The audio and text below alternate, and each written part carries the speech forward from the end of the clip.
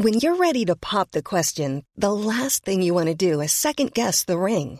At BlueNile.com, you can design a one-of-a-kind ring with the ease and convenience of shopping online. Choose your diamond and setting. When you find the one, you'll get it delivered right to your door. Go to BlueNile.com and use promo code LISTEN to get $50 off your purchase of $500 or more. That's code LISTEN at BlueNile.com for $50 off your purchase.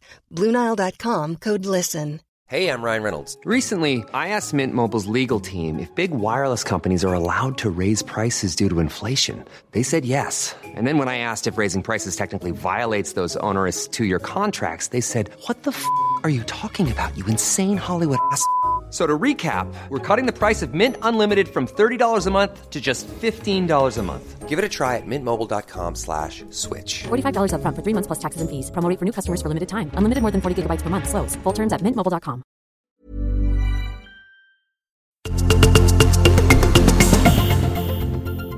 ...335 landskamper i bandy har bröderna Andreas och Marcus Bergvall gjort tillsammans. Målvakten Andreas är tidernas meste svenske landslagsspelare och brorsan Marcus, han är 3. 335 minuter var segertiden i Vasaloppet när legendaren Nils Mora-Nisse Karlsson vann ett av alla sina segerlopp i slutet av 40-talet. Att köra loppet på runt 5,5 timme är ju än idag en bra tid av en motionär i loppet som fyller 100 år i år, och Vasaloppet kärleksbombat på ett riktigt fint sätt, måste jag säga, av dig Lasse i avsnitt just det. 215. Ja, någon gång ska jag kolla upp om det verkligen stämmer, de här avsnittssiffrorna. Ja, gör det. Men jag har koll på rubriken på den där kärleksbombningen faktiskt. Har du det? Ja. Det var du som satte den, tror jag. Dansken, blodbadet, kransen och repet. 335 poäng och en svensk mästartitel tog Norrköpingsklubben IK Sleipner under sina allsvenska säsonger fram till i början av 40-talet, då laget åkte ur högsta serien och har inte kommit tillbaka sedan dess. Men kanske går klubben mot ljusare tider efter att de avancerat till division 2 inför den säsong som nu väntar. 335 ryska olympiska idrottare, så många skickades till slut till Tokyo-OS. Men de tävlade ju inte under rysk flagg efter de dopningsskandaler och bristande kontroller som uppdagats. Precis som nu i Peking-OS så får de ryska idrottarna istället tävla under förkortningen ROC, Rysslands olympiska kommitté. 335 som i 335, det är en försvarsformation i amerikansk fotboll. Den består av 3 så kallade downlinemen, 3 linebackers och 5 defensiva backar.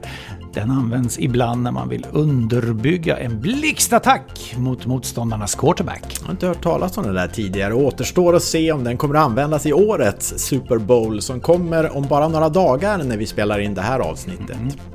335 matcher tillsammans har de italienska försvarsgiganterna Giorgi Chiellini och Leonardo Bonucci spelat i Juventus och landslaget sammanlagt. Ja, det känns ju som att de sannolikt nästan sitter ihop, de där två. Bra är de i varje fall, mina favoriter.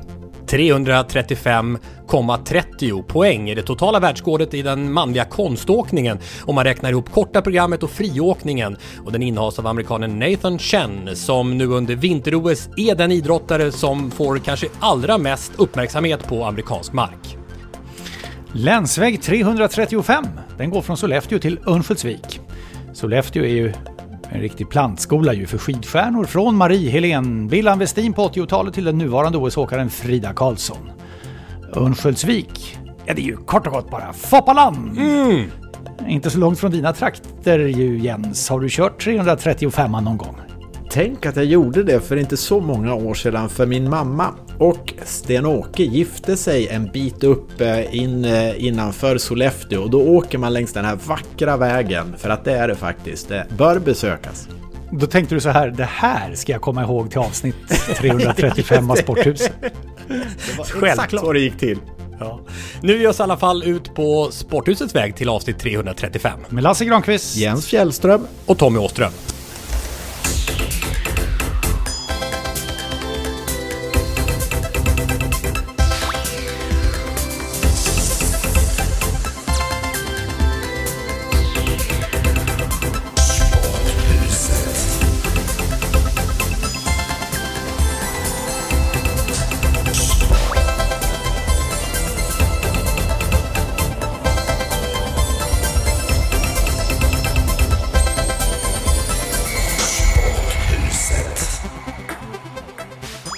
Mitt i OS-flödet. Vi vill ju veta var du befinner dig någonstans, Tommy. Som inte fick åka till Peking eller blev ju kvarhållen för att kommentera hemifrån. Vad gör du det ifrån? Ja, men jag gör allt för att få en Peking-bubbla. Så Värtahamnen, det är ju lite Peking-feeling. Utan tvekan. Och till och med tagit in på hotell här i 20 dagar för att totalt inkapsla mig i det här. Så att det känns bra. Och det här med att kommentera hemifrån. Jag skickar precis nu faktiskt en bild till er så att du kan se det, Jens, här. Bara för att visa på den glamour jag upplever under dessa OS-dagar. Precis in till den studio som Discovery har med Karin Frick och Jonas Karlsson. De går där med sina glamorösa kläder samtidigt som jag glider in. Var då någonstans? Är det? Alltså det ser ut som en byggbarack ungefär. Helt en sån här ramirent som körs ut till något bygge. Och det ser ut som att man skulle kunna gå in på ungefär muggen, där, alltså toaletten där. Men det är där du jobbar från muggen. Du jobbar från muggen. Men ska du ha en riktig bubbla måste jag fråga, gör du ett PCR-test varje morgon? Nej, så jag är inte där. Och det är ju det som är, hur många är vi uppe i? Karantänade personer i Peking, jag tror att det är 400 eller något sånt där. Så det är klart att det är ju uppsidan med att inte vara på plats såklart. Och det är ju en del som har haft det jobbigt. Det är ju en finsk, det är Antilava som spelar Örebro tidigare, är inte det? Stämmer. Som sitter fast och det har varit flera som har mått riktigt dåligt för att de har känt sig helt inburade helt enkelt utav de här fängelseliknande karantänshotellen som finns i Peking. Så där ville man ju inte hamna. Men hörni, vilken inledning för Sverige i de vinterolympiska spelen, hörni. 4 guld de 4 första dagarna när vi spelar in det här. Jag tror kanske 5:e dagen som hinner svepa förbi efter att vi spelar in. Där kanske vi kan bli utan guld, helt sensationellt nog. Fiasko. Ja, precis. Men vilken grej, alltså Walter Wallberg där, puckelpiståkaren. Han med masken. Alltså, den som skickade där tidigare. Ja, just den supermasken. Ja, han tog av sig den. Ja. Den som man hade på planet. Det höll. Det var lyckat. Och sen Nils van der Poel som ju är jättegrej, vi kanske kan återkomma till. Men Sara Hector i storslalom gick in och tittade, så det är bara Stenmark och Pernilla Wiberg som har vunnit svenska OS-guld tidigare. Ja. Alltså i storslalom just. Ja. Och dubbeln. Ja, visst. Det senaste. Maja Dahlqvist och Jonas Sundling. Exakt. Och också lite historik där, för det är alltså första dubbeln sen någonting som jag tror vi var ganska begeistrade av, nämligen OS i Sarajevo, Lasse. När Thomas Wassberg och Gunde Svan tog en dubbel där då på 5 milen. Just det. Men nu var det betydligt kortare. Veckans surr. Alltså, jag stod upp framför tvn i kvalmatchen med svenska landslaget när Ola Toivonen från egen planhalva snudd mittlinjen när Loris missade att skicka undan ordentligt, kommer ni ihåg? Ja, och så skickade han bollen mot öppna mål och den studsade liksom. Då stod jag upp och hoppade framför tvn. Jag erkänner att, eller behöver man inte erkänna, alltså de 2 sista varven med Nils van der Poel, jag kunde inte vara still. Jag tänkte, han har bränt det. Ja, du skickar han inte gick med ut det. För långsamt. Jag skickade under loppet. Det är kört, skrev du. Han bränner den. Nej, jag var detsamma. Jag vet inte om jag har skrikit så högt i min egen lägenhet någon gång som vid det här tillfället. Både när jag, likt dig Lasse, gjorde bedömningen att det är kört. Då bara, nej! Ja. Så rösten var på väg att vika sig. Sen är det alltså löpning med höga knän som gäller de 2 sista varven för min del. Alltså jag kunde inte hålla igen. Och han är ju fullständigt iskall, den här expertkommentatorn, som där med 1 varv kvar har full koll på åktiderna som holländaren hade och Nils van der Poel. Men det är ju vilken dramaturgi och vilket upplägg. Alltså hellre vinna så än defilera i mål. 5.38, 88, passerade holländaren på 29,0. Han tar in 7 tiondelar. 30,4 måste köra sista varvet på 29,4. Nils van der Poel har alltså 29,4 på sig på det här varvet för att ta hem ett OS-guld för Sverige. Tiden att slå för Nils van der Poel är Patrick Roos olympiska rekord. 6:09:31 för Nils van der Poel att slå. Nils van der Poel går in på 6:08:84 och Nils van der Poel är den första svenska guldmedaljören i skridsko sen Thomas Gustafsson 1988. Grattis Trollhättan och grattis Nils van der Poel. Helt otroligt. Vad håller oss på sträckbänk till sista varvet. Ja, fenomen alltså. Det hette ju vårt avsnitt där när jag pratade om det där rätt mycket efter att jag pratade med Mattias Hadder som var hans tränare i många år. Hadder som nu är motsvarande expertkommentator på Radiosporten. Men på något sätt liksom Armand Duplantis OS-guld i somras, också fenomen, Nils van der Poel fenomen. Men här på ett ännu tydligare sätt med det här som du har varit inne på mycket, Jens, också med en främmande fågel i svensk idrott. Och jag vet att du också såg den här dokumentären som ligger på SVT Play. Nils van der Poel, geni eller dåre eller sånt där heter den. Och alltså den här som en filosofisk träningsmässig banbrytare. Och tänk bara på intervjun efteråt då i Discovery här nu under OS när de har frågat flera gånger nu om det här, hur känns det med OS-guldet och sådär. Och han pratar nästan bara om att det roligaste är träningen på vägen fram. Och umgänget med de man har tränat med. Och sen i den här dokumentären när Wolfgang Pichler pratade om, jag har aldrig sett någon träna så hårt. 40 timmar i veckan, sa Wolfgang Pichler då, som ju verkligen själv är en hårding men ändå slås av hur extrem van der Poel är på det sättet. Och jag läste det att under pandemin då, alltså året 2020, då var det nästan inga tävlings- och träningsmöjligheter, och då i den här Slättbergshallen i Trollhättan så körde jag alltså 80 stycken 10 000 meters lopp, 80 stycken i tävlingsfart. Så han tränar ju verkligen som han tävlar. Och i programmet Pichler, vad var han sa där med kebab? Så det, han knackade på dörren, eller vad var det?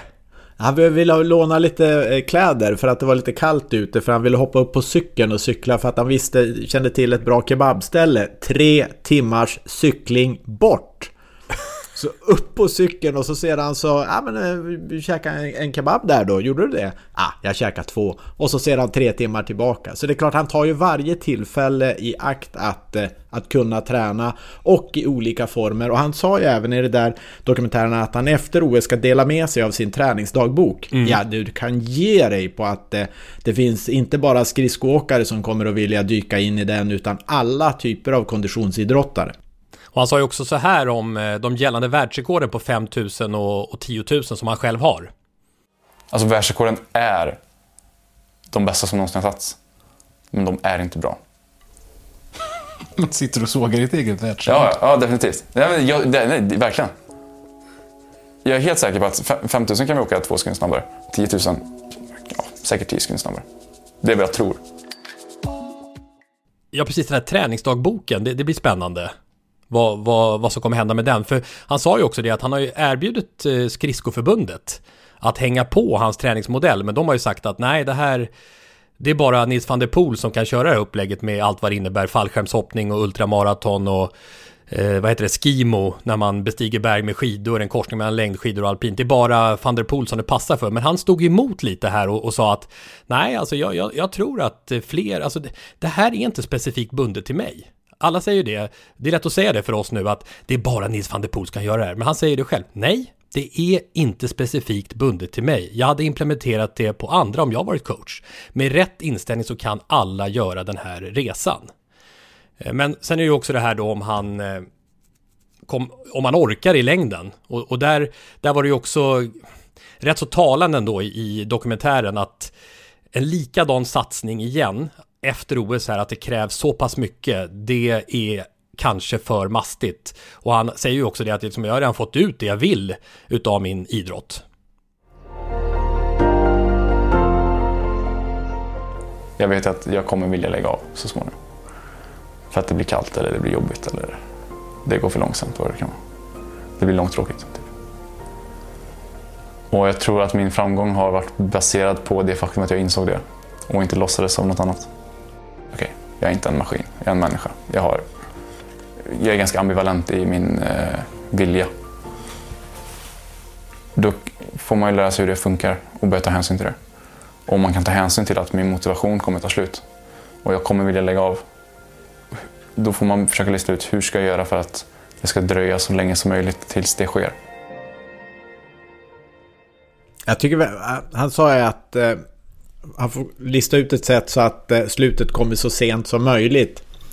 Och Pichler säger ju det bland annat att han kommer inte orka med en sån satsning till. Jag undrar om inte han slutar efter OS, säger ju Pichler i den här dokumentären. Och sättet att kanske kunna överleva, eller rättare sagt ta sig till ytterligare ett annat OS, är antagligen att göra ett uppehåll i så fall, så som man har gjort tidigare. För att så att säga bevara hungern efter att åka skridskor och inte liksom bli mätt på det.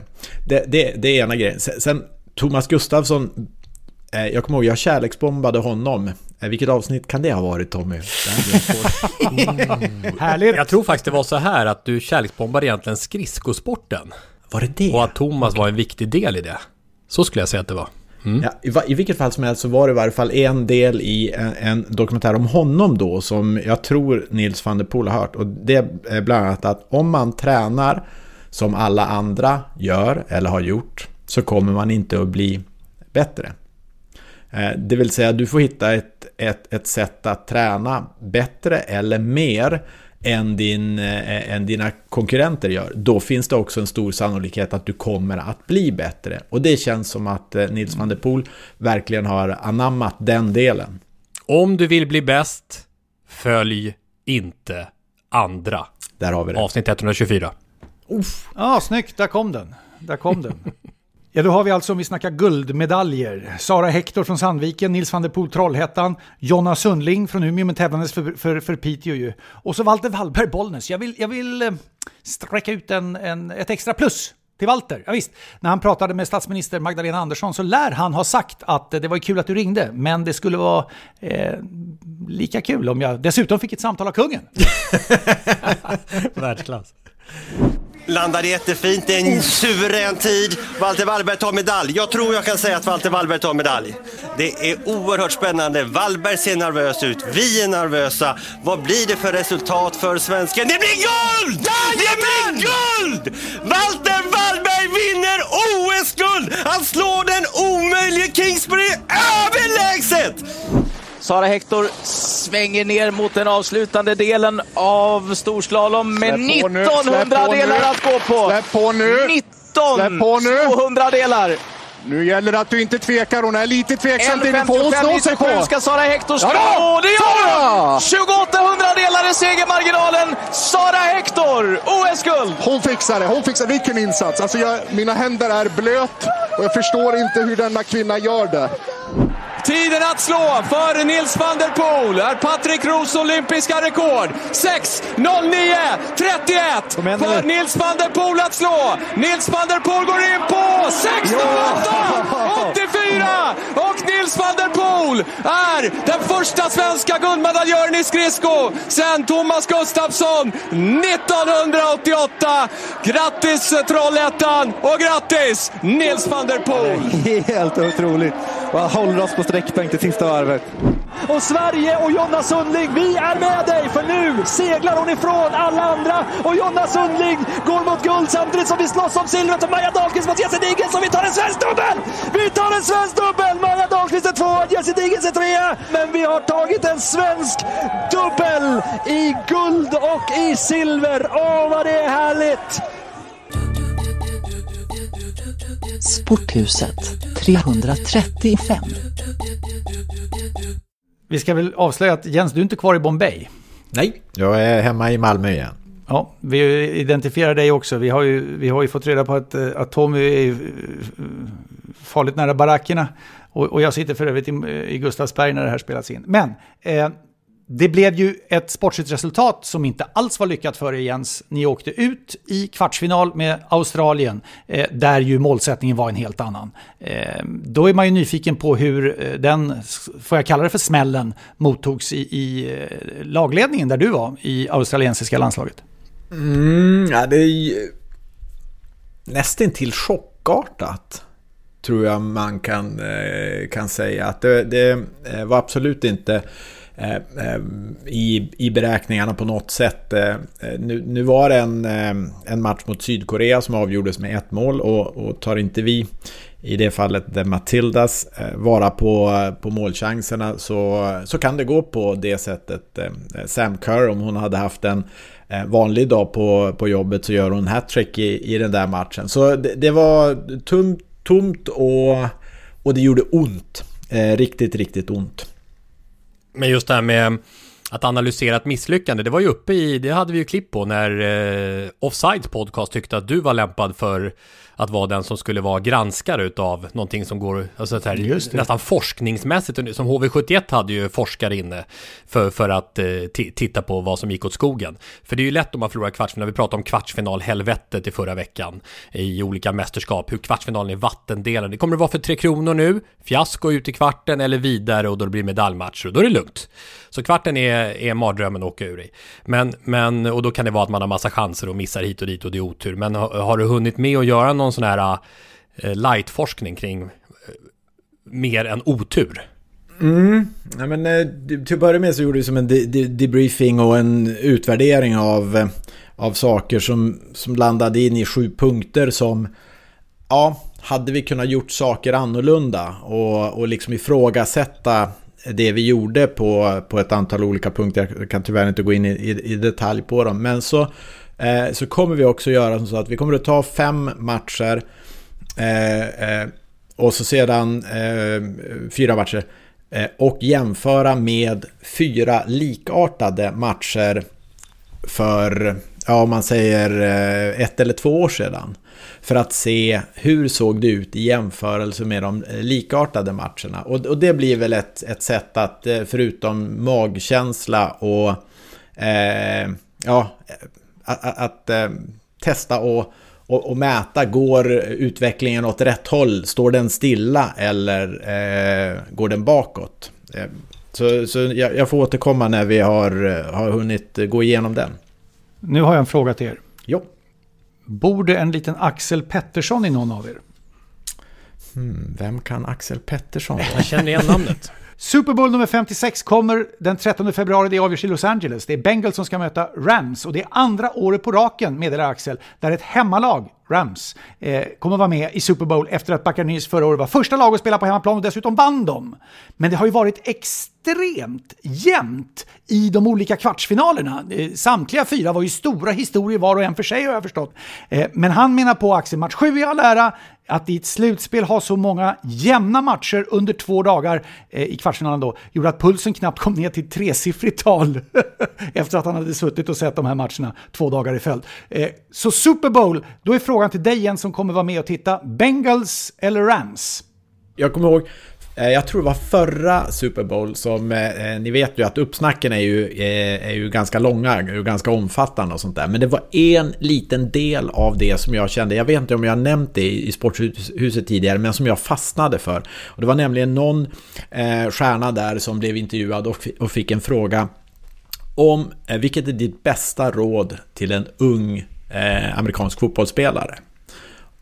Och då sa personen i fråga: take notes. Och den tyckte jag var intressant. För jag har inte varit i något omklädningsrum, inte heller med The Matildas eller i ett mötesrum där man går igenom väldigt mycket information, även i våran fotboll. Men allting tas in och försöker information ska landa in muntligt och in. Men jag tror faktiskt att det finns en poäng i att ta anteckningar för sånt som du känner är viktigt för din position och din roll. Nu fattar jag att amerikansk fotboll så finns det hur många plays som helst att hålla reda på, men jag tyckte den ändå var intressant. Take notes. Hörrni, jag har en tyckare faktiskt på gång, och för att hjälpa mig och dig Jens, dig Tommy och alla som lyssnar att ännu starkare hänga med på vad jag är ute efter, så har jag tagit hjälp av en inbjuden person.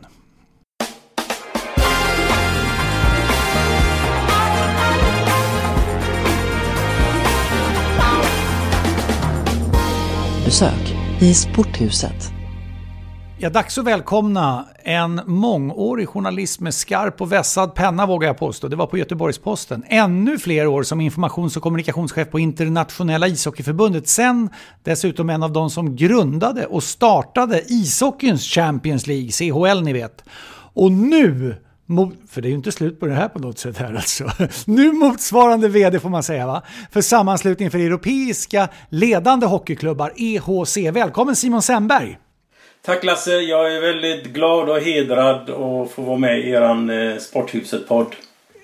Innan vi kommer in på det ämnet jag vill snacka med dig om, för du kan ju prata med perspektiv föreningsnivå, det vill säga medlemmarna, där medlemmarna finns. Du kan prata om förbundsnivå, nationellt och internationellt också.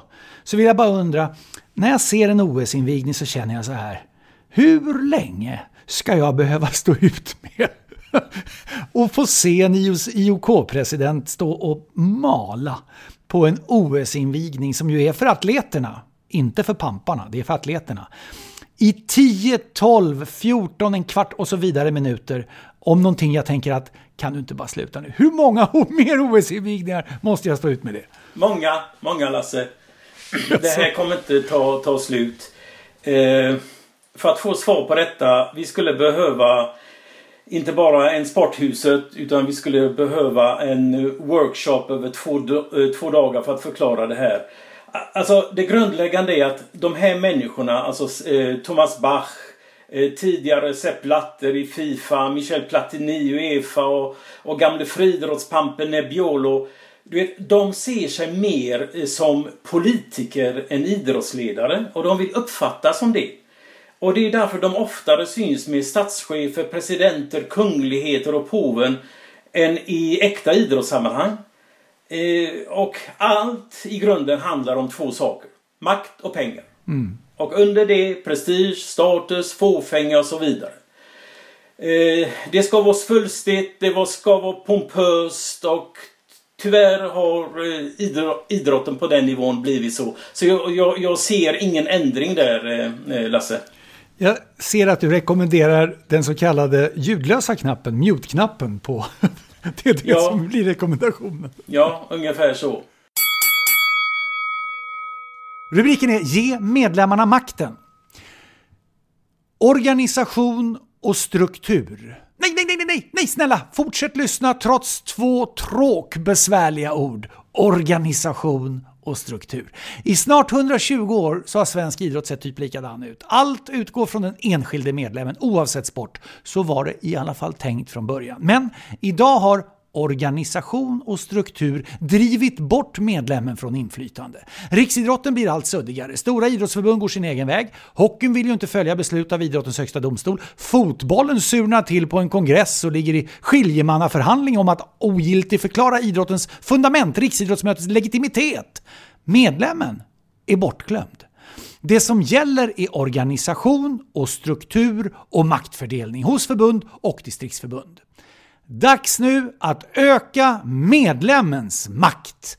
Ta bort samtliga distriktsförbund i samtliga idrotter runt om i hela Sverige. Ge beslutande makten till de knappt 20 000 föreningarna istället. Där finns nämligen medlemmarna och dit ska pengarna. Ge medlemmarna makten.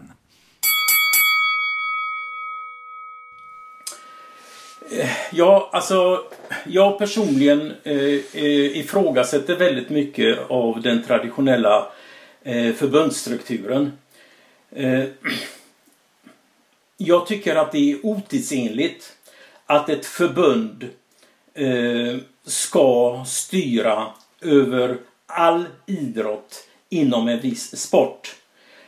Det gick på 40- och 50-talet, det gick till och med på Honkens och Uffe Sterners och Lillstrimmas tid. Men det funkar inte idag. Utan jag är övertygad om att vi måste separera på det viset att förbunden tar hand om gräsrötterna, all utvecklingsarbete, administration av landslag. Medan den professionella delen sysslar med just det vad jag sa. Alltså professionell ishockey, ligorna, underhållningsidrott. Det är dit vi måste sträva. Kommer vi, Simon, som du tror, Kommer vi hamna där? Så småningom är jag helt övertygad om att vi kommer hamna där. Därför att jag tror att om vi kommer fortsätta så här så kommer svensk ishockey, inte bara ishockey, kanske även fotboll och andra arenaidrotter hamna på efterkälken. Och när jag säger det här att man måste separera, då menar jag absolut inte att någon ska bryta sig ur. Och det är väldigt ofta så det tolkas. Och det misstolkas att man liksom vill förstöra den svenska modellen och utbrytningar och gå sin egen väg. Tvärtom, man ska fortfarande kunna samarbeta väldigt väl. Men grundprincipen är att var och en ska jobba med det man är bäst på. Vad säger ni? Vad säger ni? Vad säger ni? Vad säger ni? Vad säger ni? Vad säger ni? Vad säger ni? När man pratar om att ge makten till medlemmarna, handlar det egentligen om att man vill ge makten och därmed fördela medlen till föreningarna, eller? Det är en alldeles berättigad fråga. Och i den bästa av världar så skulle vi ha en situation där medlemmarna röstar. Alltså medlemmen i en förening är den som röstar. Tänk så här, Svenska fotbollförbundet ska utse en ny ordförande. Och då menar jag så här, valberedningens uppdrag ska vara att ta fram 10 kandidater. Olika bakgrund, olika kön, olika alltihopa det här. Ja. Från fotbollen, kanske från andra, bla bla bla. 10 kandidater finns det att rösta på. Och så får man rösta och då är det medlemmarna som röstar. Vi lever i en digitaliseringsfas, det är inga svårigheter. Jag tror dock att det är att gå för långt i ett första skede. Stärk föreningen, där är ju medlemmarna ändå liksom. Och då får de rösta. Hur många medlemsföreningar finns det i fotboll? Det är, jag vet inte, 3 000 kanske. De röstar på sin ordförande. Och då på det sättet får du direkt en påverkan från de som är idrotten, där idrotten ska bedrivas, nämligen medlemmarna. Det är inte bortöverorganiserat i organisation och struktur, utan makten kommer där den ska vara. Har det gjorts någon utredning av det befintliga systemet och så att säga kommit med alternativa, bättre lösningar? Nästan alla idrotter skulle jag säga, större idrotter i alla fall, har haft organisationsutredningar. Nästan alla eller samtliga har slagits undan. Därför att de som utreder det här, de kanske inte är så oerhört ivriga på att förändra den maktfördelning och den struktur som gäller idag. Och Sporthuset podcast, vår hemsida, där finns det ju läge för er att mejla till oss via kontaktformuläret. Och det är rätt spännande faktiskt att få lite respons på det här, för att vi ska inte underskatta våra härliga lyssnare. Ni är underbara där ute. Och det är säkert jättemånga som kan ta till er på ett bra sätt av det här du är inne på, Lasse. Så det är spännande att kunna få respons också på det här ämnet som allting annat. Sporthuset på Twitter också, och så Instagram som vi ska få igång Lasse på här så småningom också. Ja. Just det. Jag vet att vi den här gången ska tacka Håkan Ottosson, Jörgen Eksvärd och Åsa Johansson som nådde ända in i programstarten till detta avsnitt 335. Och sen, Tommy, kom det in en grej här från Längan, va? Nämligen Magnus Längnerfält. Precis. Honom känner vi. Han har ju varit med och hälsat på oss det var ju jubileumsavsnittet 300. Då var han med, och nu tyckte jag var så härligt för att Längan fick äntligen resa. Alltså han är ju en sån här idrottsklubbtrotter, alltså hur du uttryckte han, en upplevelsejunkie kopplad till idrott. Men han har liksom inte fått, under 2 år, så det var fint när jag fick se då på hans Twitter hur han satte sig på flygplanen för första gången på 2 år för äntligen få åka på en idrottsresa och få uppleva någonting stort. Vet du vad han åkte på, Jens?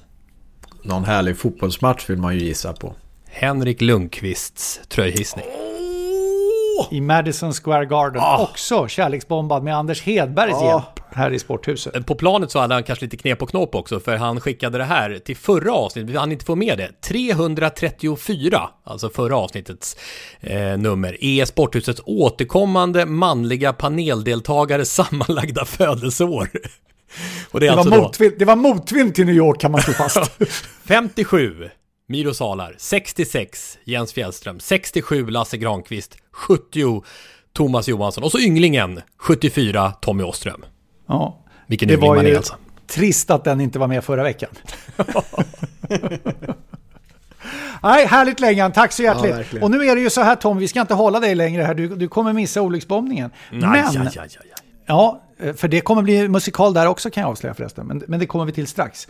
Men grejen är ju för dig så här att, får jag fråga, har du förresten där med dig i Värtahamnen där du befinner dig, möjligtvis våra kärleks- och olyckspåsar? Ja. Underbart! Innan vi släpper dig så måste du nämligen dra en lott.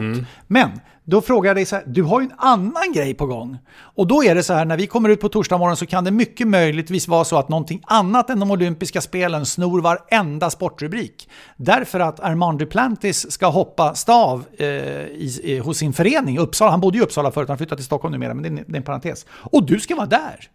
Alla som lyssnar vet ju facit. Nu får du säga, hur gick det i tävlingen? Jag tror att han sätter världsrekord på den här tävlingen. Men då ska vi veta det. 33 tävlingar i rad utan att han har lyckats. Sen att han gjorde 6-18 där i Glasgow för 2 år sedan. Då sa ju alla, det kommer 25, det kommer 30. Kanske jag också, jag vet inte. Men det är inte så lätt att peppra på med världsrekord på det sättet. Och det som talar för världsrekord, han är i riktigt bra form nu. Inomhus, inga konstigheter med vindar och så såklart. Permanenta banor, det är så viktigt för Mondo. Han gillar inte uppbyggda banor, det är permanenta bra banor i hallen där i Uppsala. Och så hoppas att det kommer en hel del publik också som kan, det är precis den här dagen som de släpper upp restriktionerna helt, va? Så att det kan bli rejält med publik igen då. För de hade mycket publik och sen fick de ta tillbaka biljetter fram och tillbaka. Nu hoppas att det kan bli en del folk på hemmaplan. Så jag tror han tar det. Jag tror att det är världsrekord. Och då borde vi kanske börjat det här podden, men det funkar ju inte. Får inte ihop det och spela in det så sent. Och innan du nu sticker ifrån oss för att leva lite mer Peking-tankar, vänligen ta fram kärleks- eller olyckspåsen och dra en lott. Jag ska ta fram 2 olika att välja mellan, alltså att välja vilken jag öppnar, tänker jag. Och då ska vi se här. Det är svårt att se för nu, det är en vit och en gul lapp i alla fall. En vit och en gul lapp. Ja. Och eftersom du ska sköta själva kärleksbombningen, Jens, så väljer jag den vita. Vita, ja. Den öppnas verkligen tydligt i kameran. Verkligen. Men nu försvann den. Vänta, vad står det? Här. Ja, det där är upp och ner. Så det är upp och ner. Den där. Nej, men det här är ju alldeles underbart. Det är bara frågan vad man ska välja för någon. För det finns många av de här i Sveriges olika föreningar som Lasse tidigare har pratat om. Och de gör ett fenomenalt jobb. Och gör det ofta i det dolda. Det här handlar om ideella idrottsledare. Men så fint. Då säger vi hej då till dig, Tommy, lycka till i Uppsala. Men du har ju en hockeyhälsning till oss först, förutsätter vi, innan du släcker. Och när du släcker lampan, då kommer olyckan. Ja, men det är faktiskt, det är speciellt. 3 matcher för svensk landslagsishockey inom loppet av 2 dagar. De här 2 dagarna som är närmast när podden kommer ut. Alltså denna torsdag premiär 3 Kronor Lettland 05.00. Jag är fortfarande lite osäker på exakt när Sporthuset kommer ut. Om det är 03 eller 04. Det finns några av våra lyssnare som är uppe oerhört tidigt. Ni har koll vilken tid det börjar. Men 05.00 börjar hockeyn i alla fall. Så ni kanske kan parallellköra podden och 3 Kronor Lettland, ni som är morgonpigga. Sen är det då fredag Sverige-Slovakien och kvartsfinal i damishockeyn. Och just damkronorna har jag ju följt inledningsvis här i OS. Det blir alltså kvartsfinal mot Kanada som ju är stora dominanter i världsishockeyn ihop med USA.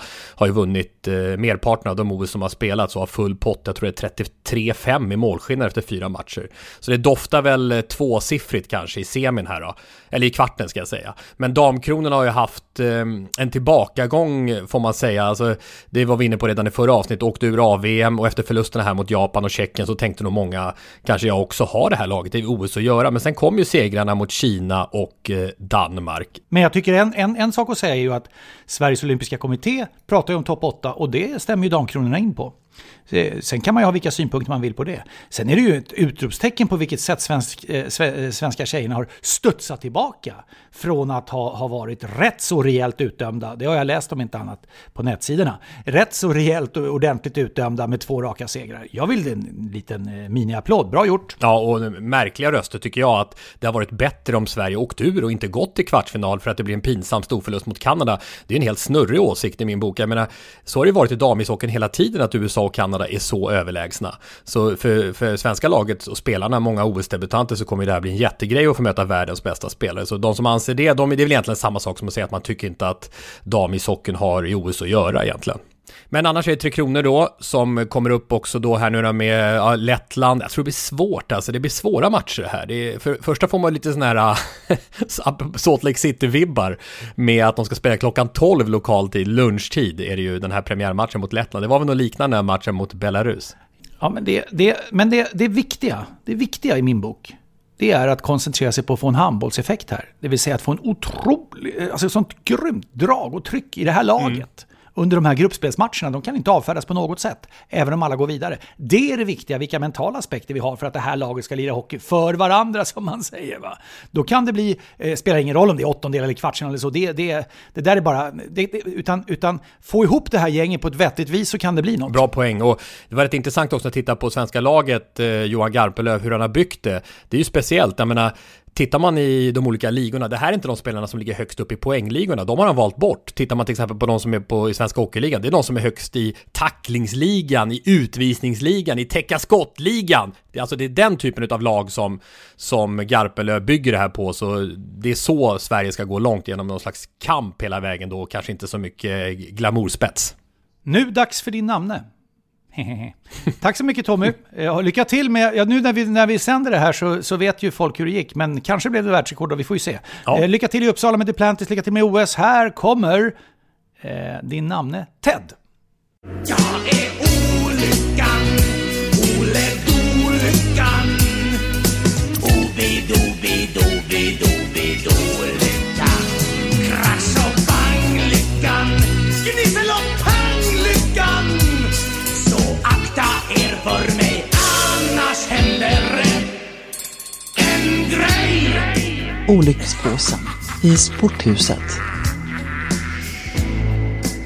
Här är nu Broadway i New York 1925. Det är premiär för musikalen No Nanette. Picture you upon my knee, just tea for two and two for tea, just me for you and you for me alone. Nobody near us to see us or hear us, no friends or relations on weekend vacations. We won't have it known, dear, that we own a telephone.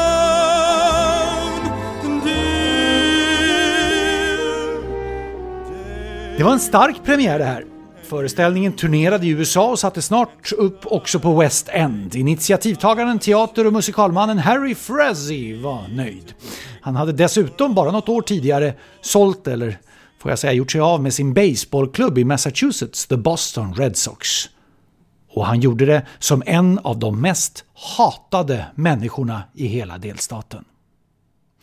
När Major League Baseball startade var Red Sox ett av de starkaste alternativen. Och de 15 första World Series, det är ju så den kallas, finalserien, vann Boston 5 av 15. Dessutom 3 i rad, 1916, 1917 och 1918. Lagets glimrande suveräna stjärna var Babe Ruth. Men i slutet av 1910-talet så drog förhandlingarna om nytt kontrakt mellan Bostons ägare, ni vet teatermannen och dessutom New York-bon Frazee, och Babe Ruth. Förhandlingarna drog ut på tiden. Ruth begrep sitt värde, ville ha dubbelt betalt och prata om att byta bransch, till och med bli skådespelare eller boxare. Det var stökigt. Harry Frazee gillade inte Ruths förhandlingsteknik och tyckte att det var för mycket pengar att betala. Dessutom så sägs det att han behövde stålar för sina kommande uppsättningar på Broadway, succén No Nanette till exempel, som kostade en hel del att producera. Så, helt plötsligt, 1920 såldes Babe Ruth till New York Yankees. Det var ju rätt spänt mellan klubbarna redan sedan tidigare, och den här affären, den plockade fram rent hat i Massachusetts, framförallt mot Harry Frazee. Från att ha varit kastare, pitcher, i Boston blev Babe Ruth i Yankees slagman. Rekord och titlar avlöste varandra. Babe Ruth, eller The Bambino som han kallades, anses ju vara den främste baseballspelaren genom alla tider. Titlar och rekord, det var det ont om i Boston Red Sox. Turbulensen kring övergången och ilskan mot ägaren Frazee skulle allt mer övergå i oro och ängslan och desperation över uteblivna framgångar. Det spelade ingen roll hur Red Sox spelade, värvade, planerade eller investerade. De kunde inte vinna. Oftast åkte laget ut före finalen, men 4 gånger var de i World Series. De hade till och med kontroll på matchserien. Det var precis i närheten av att vinna alltihopa när ett obegripligt individuellt misstag inträffade och stoppade precis allt. Alltid. Precis alltid var det något som gick fel. Sen vinsten 1918 var The Curse of the Bambino, förbannelsen över den där jäkla övergången, gällande och mer verklig, trots 4 World Series. Det blev 86 års förbannelse till 2004.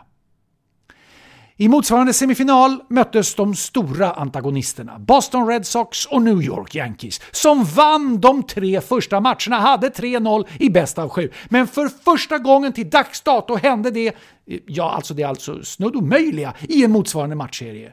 Red Sox kom tillbaka, utjämnade och vann i Game 7 på Yankee Stadium dessutom i New York. Alan Embry has been right in the thick of it this postseason and in this ALCS in particular for the Red Sox since that 1918 season. And here it is, ground ball to second. Reese, the Boston Red Sox have won the pennant.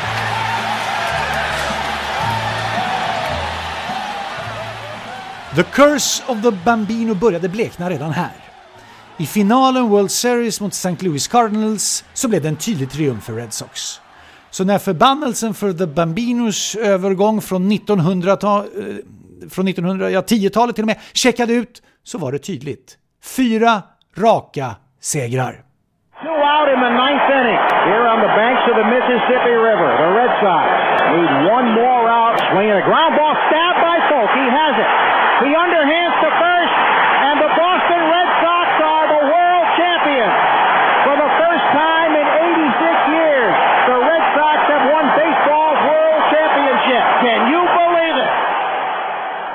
Can you believe it? Ja, det är lätt att förstå jublet i Boston efter 86 års väntan. Och jag är övertygad om att firandet var ljudligare och blötare än vad Harry Frazzys musikal No No Nanette erbjöd på Broadway, ni vet, 1925. Och för att bli 2 till T for 2, ni vet, så var nog Frazzy tvungen att bjuda in någon annan än en Bostonbo.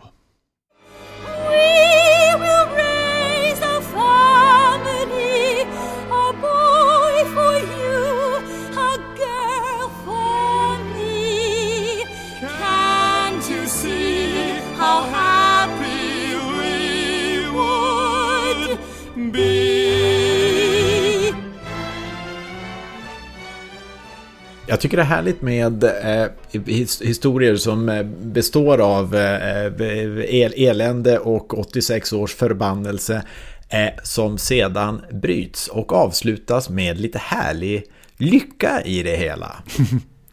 Hörrni, vi ska sluta med en supporterlåt och vi har fått från Stefan Norreklev och det här vill jag läsa upp för er, för det här är, tycker jag, läckert. Stefan skriver så här: i dagens mediabrus med alla folkligt kära lag så är det lätt att glömma bort alla dessa småklubbar som kämpar på i vårt avlånga land. Lag som fått det än mer tufft nu under pandemin. Lag som tappat en del av våra viktigaste beståndsdelar för framtiden, nämligen våra barn och ungdomar. Föreningarna runt om i landet har drabbats hårt av restriktioner och har en lång väg tillbaka. Men hoppet lever, skriver Stefan, och vi måste nu alla knyta våra händer och tillsammans kämpa för att ta oss tillbaka till en mer normal verklighet nu när vi förhoppningsvis kan se ljuset i den här covid-tunneln. Våra barn och ungdomar är vår framtid och jag håller med er på alla punkter ni har tagit upp i Sporthuset på ett utmärkt sätt. Att det är dags att ge de bästa möjliga förutsättningarna för framtiden. Själv har jag, skriver Stefan, sedan länge lagt skorna på hyllan, men för mig så var fotbollen allt. Alla mina bästa vänner jag har idag kommer från det gamla juniorlaget. All ledig tid tillbringades på idrottsplatsen och jag är i fotbollen evigt tacksam för alla härliga stunder jag fått med den. Idag ger jag tillbaka så gott jag kan. Jag är med i styrelsen för min gamla klubb och jobbar ideellt så mycket det går för att ge dagens barn och ungdomar samma fina möjligheter som jag fick. Corona har gjort det tufft, men vi kämpar varje dag. Så Som en symbol för framtidstro även för den lilla föreningen, för alla engagerade eldsjälar i alla små klubbar och för vår framtidstro bortanför pandemin, så föreslår jag att ni spelar AIF är vårat lag, som är inmarschlåten för våran division 2-klubb i fotboll. En låt som för mig ger mig inre ro och en tro på att det kommer en ljusare framtid för alla våra klubbar, stora som små.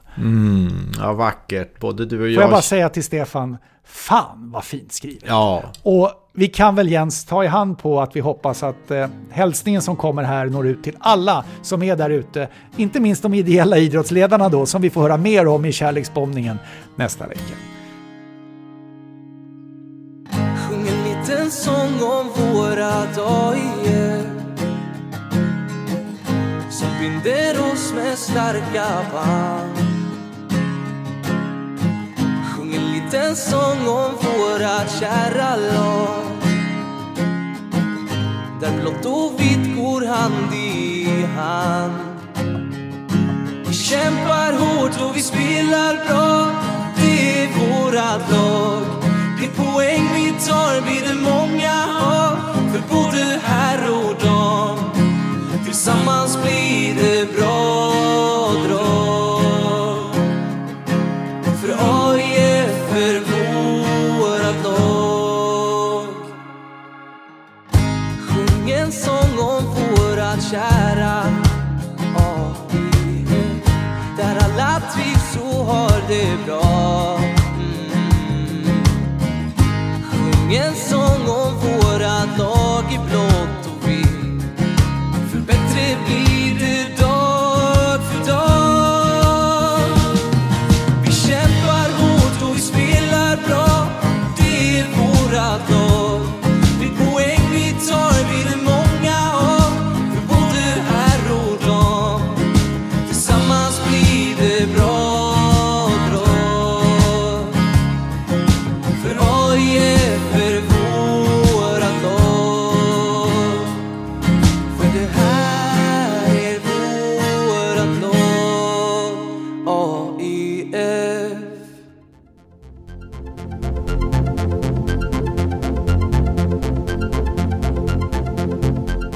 Sporthuset produceras av Tommy Åström och Martin Söderberg.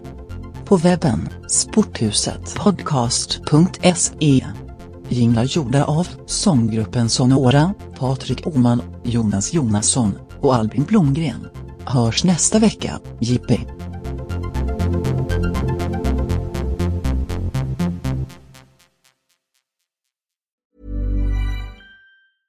Cool fact, a crocodile can't stick out its tongue. Also, you can get health insurance for a month or just under a year in some states. United Healthcare short-term insurance plans, underwritten by Golden Rule Insurance Company, offer flexible, budget-friendly coverage for you. Learn more at uh1.com. Planning for your next trip? Elevate your travel style with Quince. Quince has all the jet-setting essentials you'll want for your next getaway, like European linen, premium luggage options, buttery soft Italian leather bags, and so much more. And it's all priced at 50 to 80% less than similar brands. Plus, Quince only works with factories that use safe and ethical manufacturing practices. Pack your bags with high-quality essentials you'll be wearing for vacations to come with Quince. Go to quince.com/trip for free shipping and 365-day returns.